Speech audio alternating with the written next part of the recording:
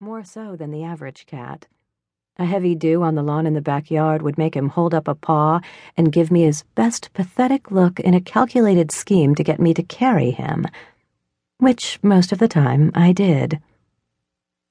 The first week of April had been rainy in Mayville Heights, and there were only a few patches of snow left on the grass behind the house, but the ground was still soggy, which meant that for the last week I'd been carrying Hercules through our yard into Rebecca's, so he could have coffee with Everett Henderson, Rebecca's new husband. Everett had funded the renovations to the Mayville Heights Free Public Library for its centennial, and had hired me to oversee everything as head librarian. In 18 months, I'd fallen in love with the town, and when Everett offered me a permanent job, I'd said yes. When I got out of the shower, Hercules was gone. I dressed, dried my hair, and went downstairs to see what returning salvo Owen was going to fire in this little war. Owen was in the kitchen, sitting next to the refrigerator, the picture of innocence, with a little smug thrown in. The headless body of Fred the Funky Chicken was dumped in his bowl. Why wasn't he yowling his frustration at me, or prowling around the house looking for his brother? I leaned over to stroke the top of his gray head. "You're taking this very well," I said, narrowing my eyes at him. "Don't think I don't know you're up to something." He gave me his best, "Who, me?" which didn't fool me for a minute. I started the coffee, put my bowl of oatmeal in the microwave, and then got the cat's breakfast. Hercules appeared in the living room doorway. He looked warily toward Owen. The small gray tabby already had his head bent over his bowl. Herc started for his dish, moving slowly, his eyes locked on his brother. Owen gave no sign that he was interested. In fact, he shifted his body sideways a bit so Hercules was out of his line of sight. I gave a sigh of relief. Maybe Owen didn't care about the decapitated chicken. Maybe he'd finally had his fill of them. Maybe he had no retaliation planned. Maybe, by now, I'd know better. Owen shifted again. I saw a flash of gray paw.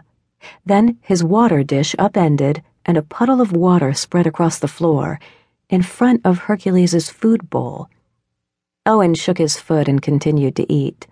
Damp feet were not an issue for him. Hercules howled in anger. Then he looked at me. I shook my head. "You knew when you went all Ozzy Osbourne on the chicken that it would be a declaration of war as far as Owen is concerned." I reached for the coffee pot. "I'm staying out of it." Hercules's green eyes narrowed to 2 slits. He moved around the pool of water, looking for some way to get to his dish. There wasn't one.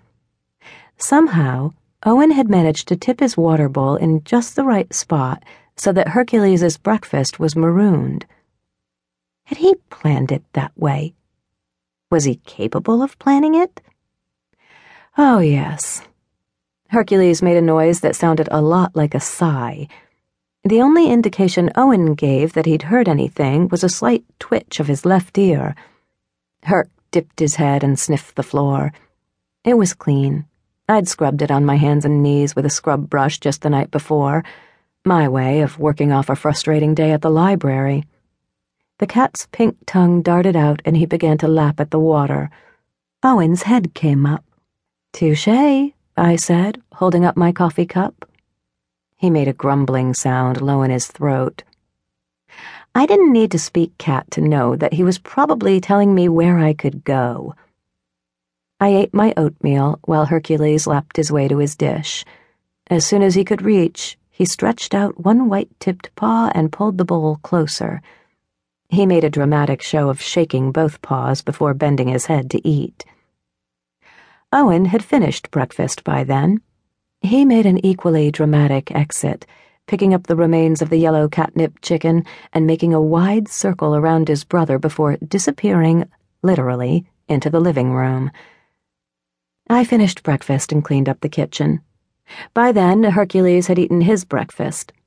He started a meticulous face-washing routine while I wiped up the last of the spilled water.